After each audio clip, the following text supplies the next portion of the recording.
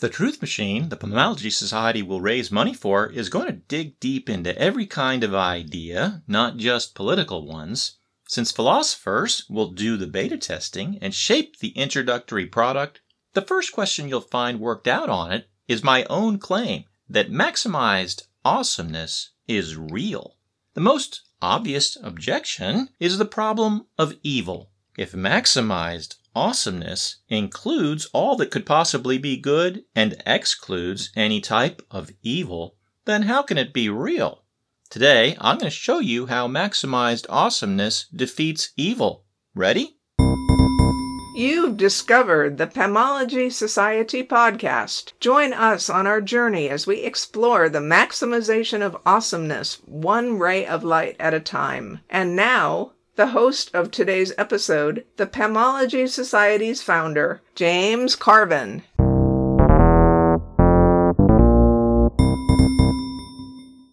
Before explaining how maximized awesomeness defeats evil, I think I should summarize some of the territory that we've covered since I started this blogcast. In episode 1, I gave you an orientation. I explained what the Pomology Society is and what it does.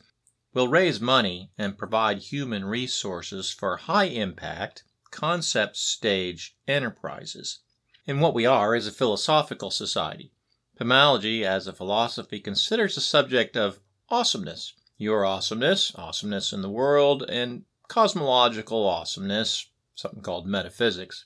You look around the world and you see a lot that's awful instead of awesome, though, don't you? So for Pomology to propose that maximized awesomeness is real seems sort of like a stretch, but I'm a pomologist, and I've asserted that I could prove it was true, and that I'll do so for anyone who takes our free Pomology 101 course, where you can earn yourself a nice top hat with a widget on it that signifies your accomplishments in the society. All you have to do is pass the course. In episode 2, I described the project that I thought would be the most strategic and important to fund and support first.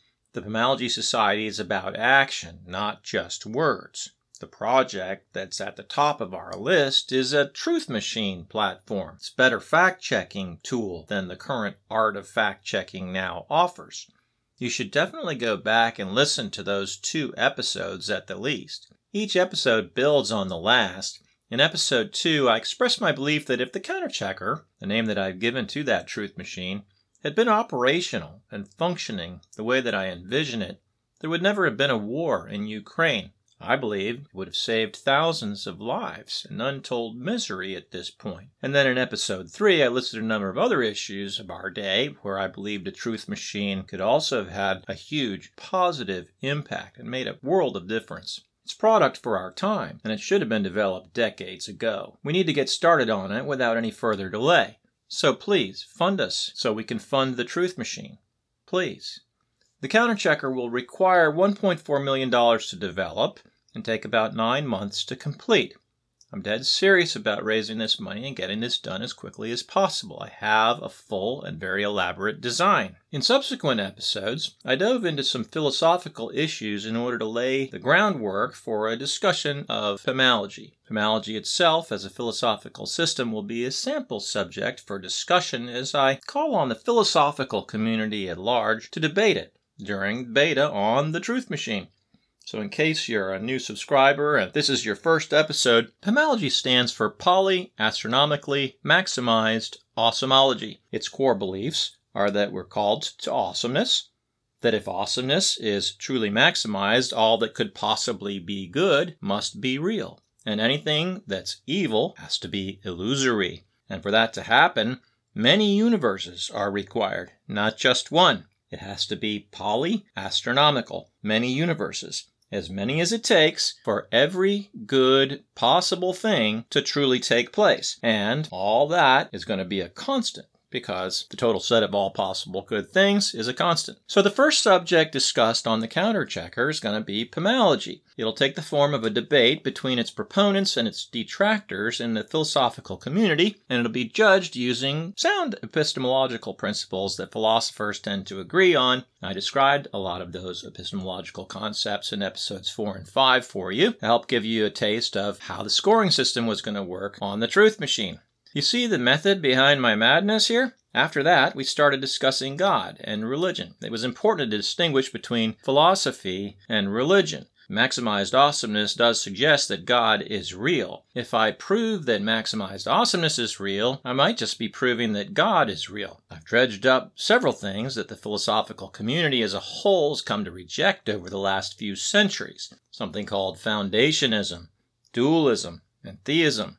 Most philosophers today cringe at the thought of all these things. They have their tools of debate at the ready for them, so I know I'm setting myself up for defeat here, but by discussing it on the Counterchecker, we'll be demonstrating how truth can be ferreted out despite sharp disagreement. That's what I'm after. So, the fact that I'll support a minority view myself really isn't going to matter. If what I'm saying is true, then the truth should rise up to the top through the machine, if the machine works. And the way I've designed it, I think it's going to. So, at the center of that debate is going to be something called the Pamologist's Theodicy. A theodicy, in case you missed it, is an explanation of how God can exist if there's evil in the world. We talked about that in earlier episodes, but today we're going to cover a particular aspect of it and go through what I've been talking about in the last 2 episodes, where we dealt with the question of free will and how a person who believes that maximized awesomeness is real might look at it. What I was talking about was that for every possible good thing to be real, free will might be a good thing, but not necessarily in every universe.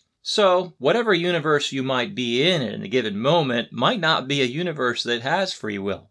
I drew an elaborate picture of a multi-level nested digital library, where you didn't just have a dual nature, but you might even have a multiple nature. I drew up 2 categories of what you might be in maximized awesomeness. You as an accessor of instances of you, and you as instances of you being accessed in that digital library. Do you remember? So look up the episode on compatibilism in case you missed it. I compared universes that are deterministic, ones without free will, with CD read-only memory media, and those that allow interactivity with CD read-write media, or interactive video games. CD-ROMs represent an epiphenomenal dualism. We covered some philosophy terms there. CDRWs represent something more like the substance dualism of René Descartes. For maximized awesomeness to be true, both types of media, both types of universes would have to exist. Otherwise, every good possible thing wouldn't be realized. So that brings me to our last episode, episode 13, where I made much ado about nothing, so to speak. I should clarify something about that episode. Now, knowing my personality would help. Sometimes I say sort of clever things that sound absurd just to get some attention. In episode 13, I suggested that there was still something in nothing. Remember that? From a philosophical point of view? Since abstract possibility still exists even if there's nothing. But I didn't say that very accurately. All possibility, which is indeed a constant, is not actually contained in the space of nothingness necessarily, so much as it still exists, whether or not there is nothingness. All possibility doesn't have a place or time. My point was that it doesn't require space and it's independent of whatever's going on in the universe. It's always true. It's simply an attribute of reality. Math, accurate math, is a constant, whether it's realized in it or not. So if there was absolutely nothing in any universe, the total set of possibility would still exist. It would continue to be an attribute of reality, not of the nothingness itself, right? So that point clarified, this is where today's episode is going to pick up. We're talking about the fact that pure possibility is a set of ideas. It's information. And as information, it contains a number of things. It contains patterns. It contains patterns capable of computation. It contains computations capable of consciousness. And it contains consciousness capable of understanding itself. The totality of possibility even. And all that's to say that if it's true that reality and consciousness are comprised of information, as some say, then all possibility understands itself. It's self-understanding. Now, that's a pretty quick summary. It's also worth repeating, especially that last point. So listen to this again. If it's true that reality and consciousness are comprised of information, then all possibility understands itself. It's self-understanding. It's a pretty wild thought, but let's look more closely. It isn't actually all possibility that's self-understanding. It's the computational part of all possibility that stems from its patterns that results in consciousness that's self-understanding, right? The computational, self-aware part may understand the rest, but the whole of possibility is not self-understanding. Only a subset of all possibility is capable of understanding all possibility. But either way, all possibility is understood by possibility itself, because that's a possibility, and the computational patterns within all possibility exist to make it happen. Now, today's episode's about defeating evil, and that's where all this is leading to as we move from the subset of self-awareness to the subset of maximized awesomeness, which is also self-aware. We might see one possibility in the total set of possibility as a subset of conscious computational patterns that would maximize awesomeness, wouldn't we? It would first understand what maximized awesomeness would be. It would know why it should be, and would also know how to make it real, understanding all possibility. It's a subset within all possibility. All those contents within conscious computational patterns that are subsets of all possibility are just a part of the total set. The result would be the realization of maximized awesomeness from pure possibility, because all of the contents that need to exist are there, including the patterns that cause computation within information. But there's a problem. The problem is that also existing in the total set of conscious computational patterns within the total set of all possibility is the possibility of maximized awfulness, maximized evil. By definition, maximized awfulness would involve the utter defeat of maximized awesomeness, just as, by definition, maximized awesomeness would involve the utter defeat of all awfulness, including maximized awfulness. Fortunately, we can rarely see that these two concepts are mutually incompatible. If one defeats the other won't exist. But since all possibility exists as a constant, how can either one be defeated? Neither one can ever be eliminated as possibility.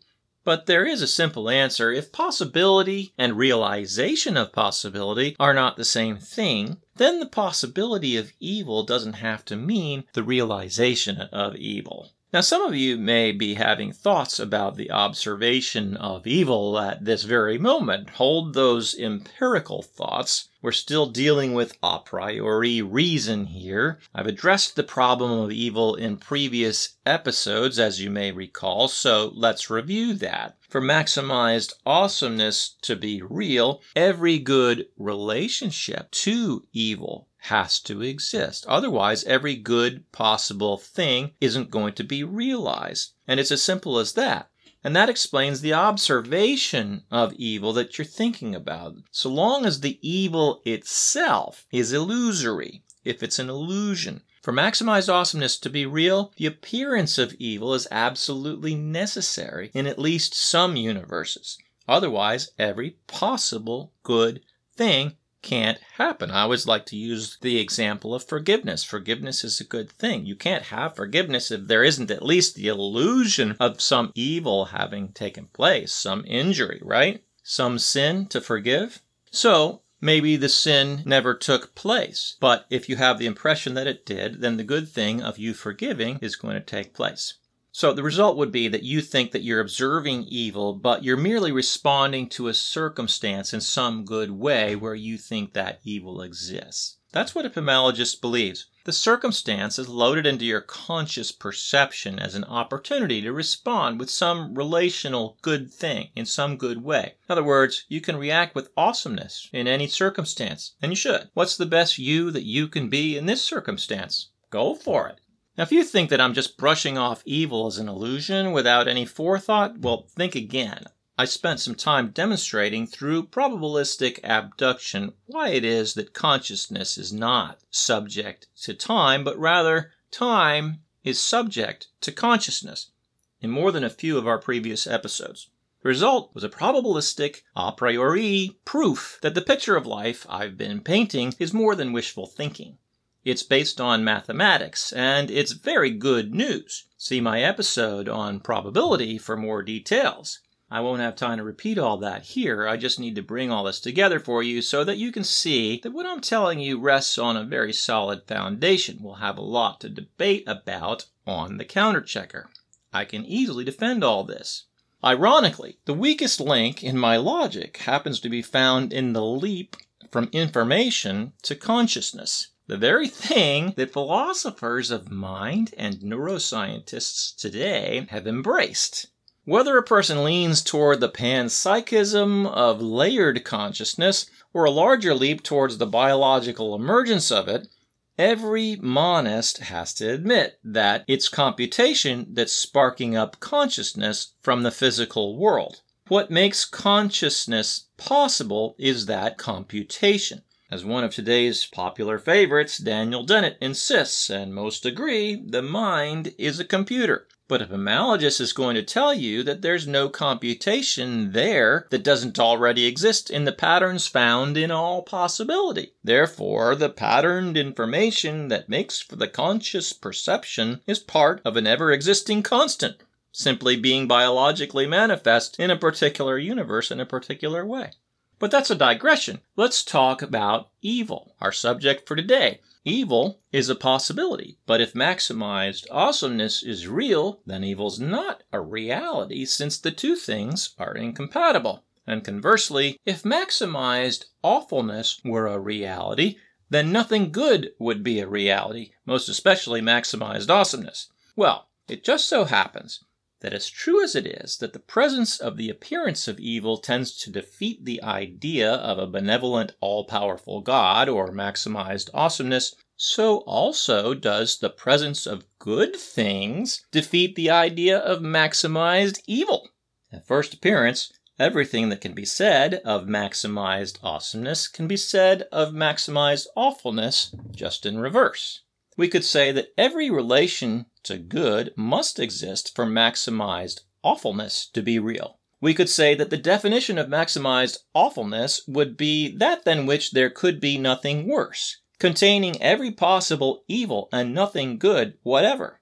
Do you understand that such a thing exists as a possibility? Do you see how that sort of absolute evil would be incompatible with the reality of absolute good? Of course. And what we observe seems to be some random mixture of things, some good, some bad. So does that mean that everything is an illusion? The good, because max awful requires all good things to exist as an illusion for the sake of relationship with bad reality, and the bad, because max awesome requires all sorts of bad things to exist for the sake of relationship with good reality. Well, if that were the case, then maximized awfulness would be a reverse mirror image of maximized awesomeness in every way. Do you see that? Good. And what we obviously have here is a definition of the devil, right? Knowing the nature of the devil actually would be very useful for our thought experiment, so let's hold on to that. And now we have a very precise definition of maximized awfulness. Or do we? Now let's slay the devil together by looking more closely at the contents of all possibility that would be found in maximized awesomeness that would not be found in maximized awfulness in any way that would counter or negate the good of maximized awesomeness.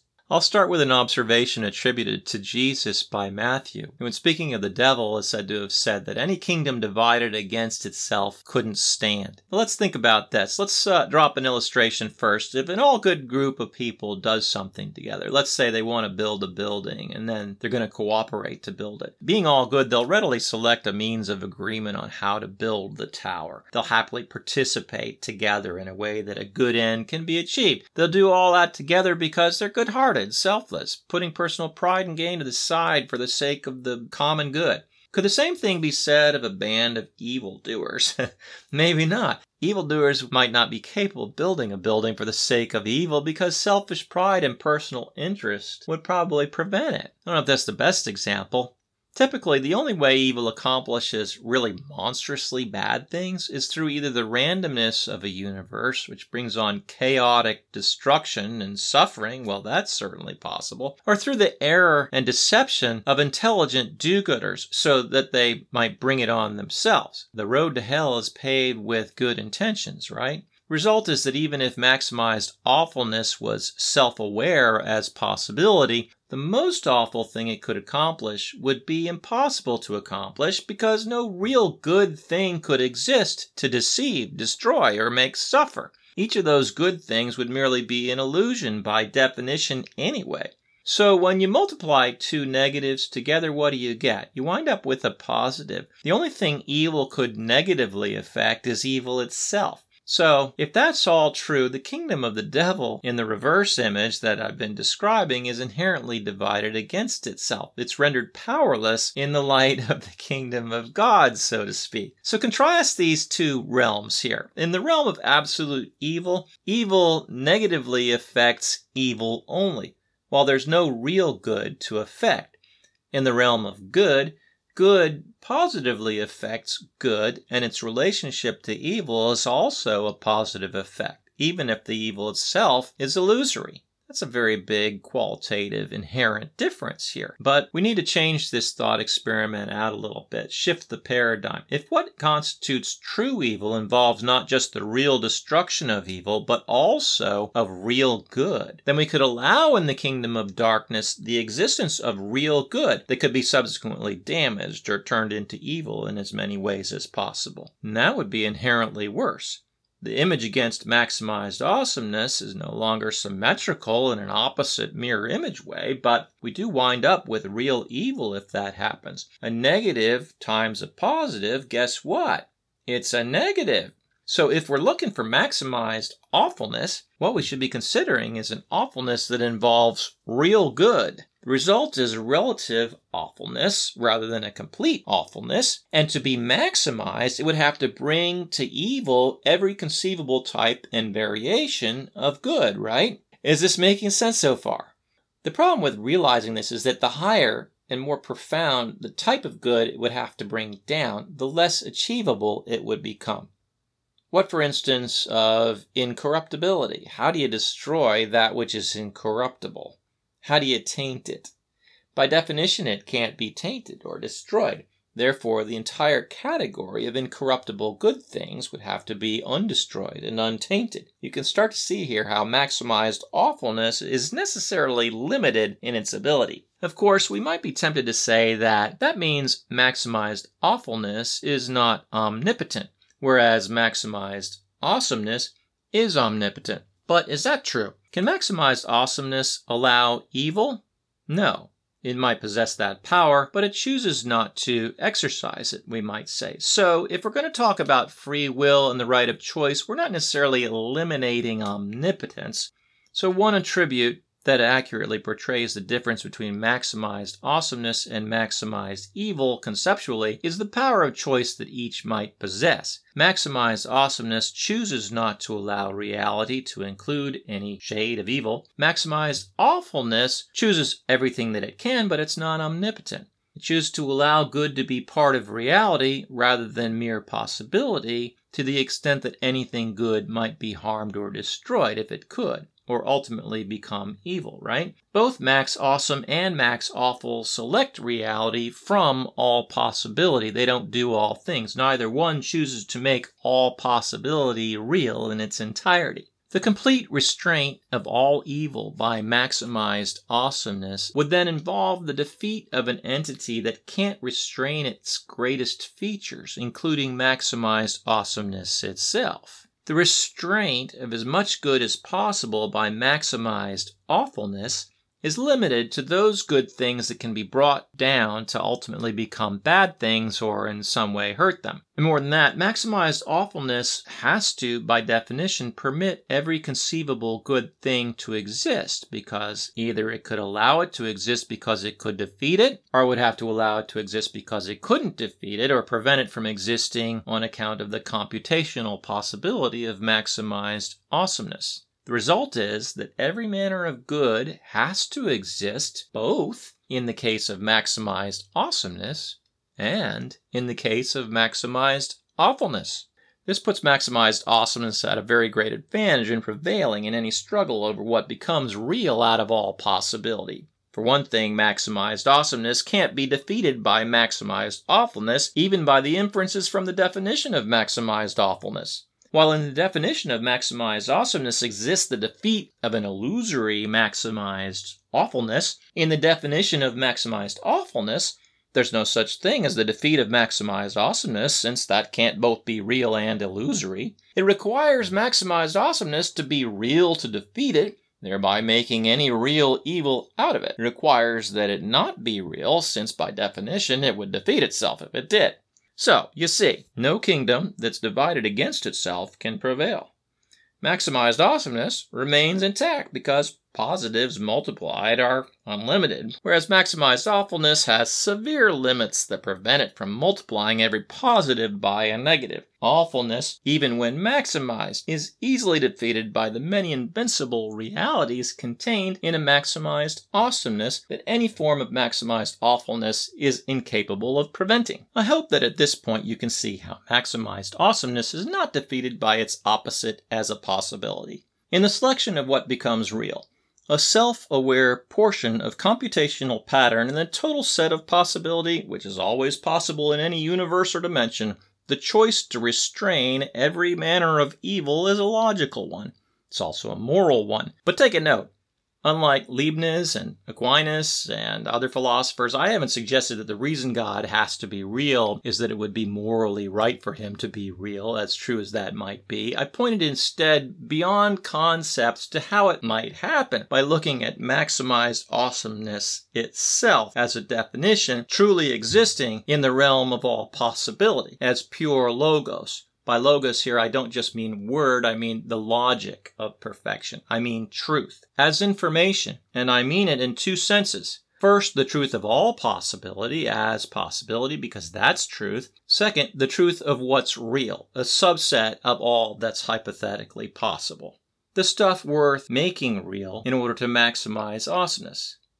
Maximized awesomeness is what's real, and that means that if anything could be good, it's true. And none of that's easy to believe when we see evil. I understand that. We assume that what we see is real, not illusory. And the evil bothers us probably more than anything. We don't see all that could be good either. We're incapable of that. So, all this is what makes pomology such a challenge. It's hard to wrap your head around. It would be nice if it was true, but you don't think it is, do you?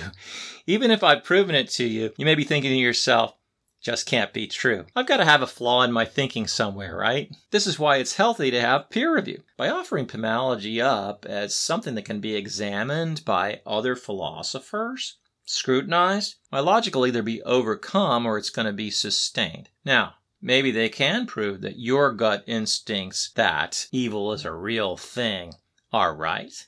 The place where that conversation is going to take place is the counterchecker, a place where any idea can be vetted. While there are plenty of philosophical journals, very few people actually read those. The counterchecker is a public platform, truth detector. It's going to be a place where non-industry audiences could be far more likely to see it. I haven't been expecting my blogcast listeners and readers to be schooled in philosophy or physics or neuroscience. I'm just teaching awesomology here. It'd be awesome if we had a truth machine. Just sharing these blogcasts would be a step in the right direction. Can I get you to do that for me? Awesomology isn't just about ultimate things, though. It's also about your awesomeness. It's time to talk about you. I mean the you that you usually think about, or maybe just the you that you thought about before you met me, right? One that has just one life to live, one living in just one universe, not thinking about a multiverse or other dimensions. We need to talk about how you can be the best you that you can be in that universe. It's time we look at some of the other features the Pomology Society has as I do a broad brush overview of pomology in our opening season. I want to share my whole vision. So in our next episode, we'll bring things down to earth a little bit and start to do just that. Ciao. Thank you for listening to the Pamology Society podcast. Transcripts of our podcast may be found at our website at pamology.com. We love it when you share them. Want to dig deeper? Complete our Pamology 101 course. It's free to subscribers, and you just may earn a top hat. If it would be good, it's true.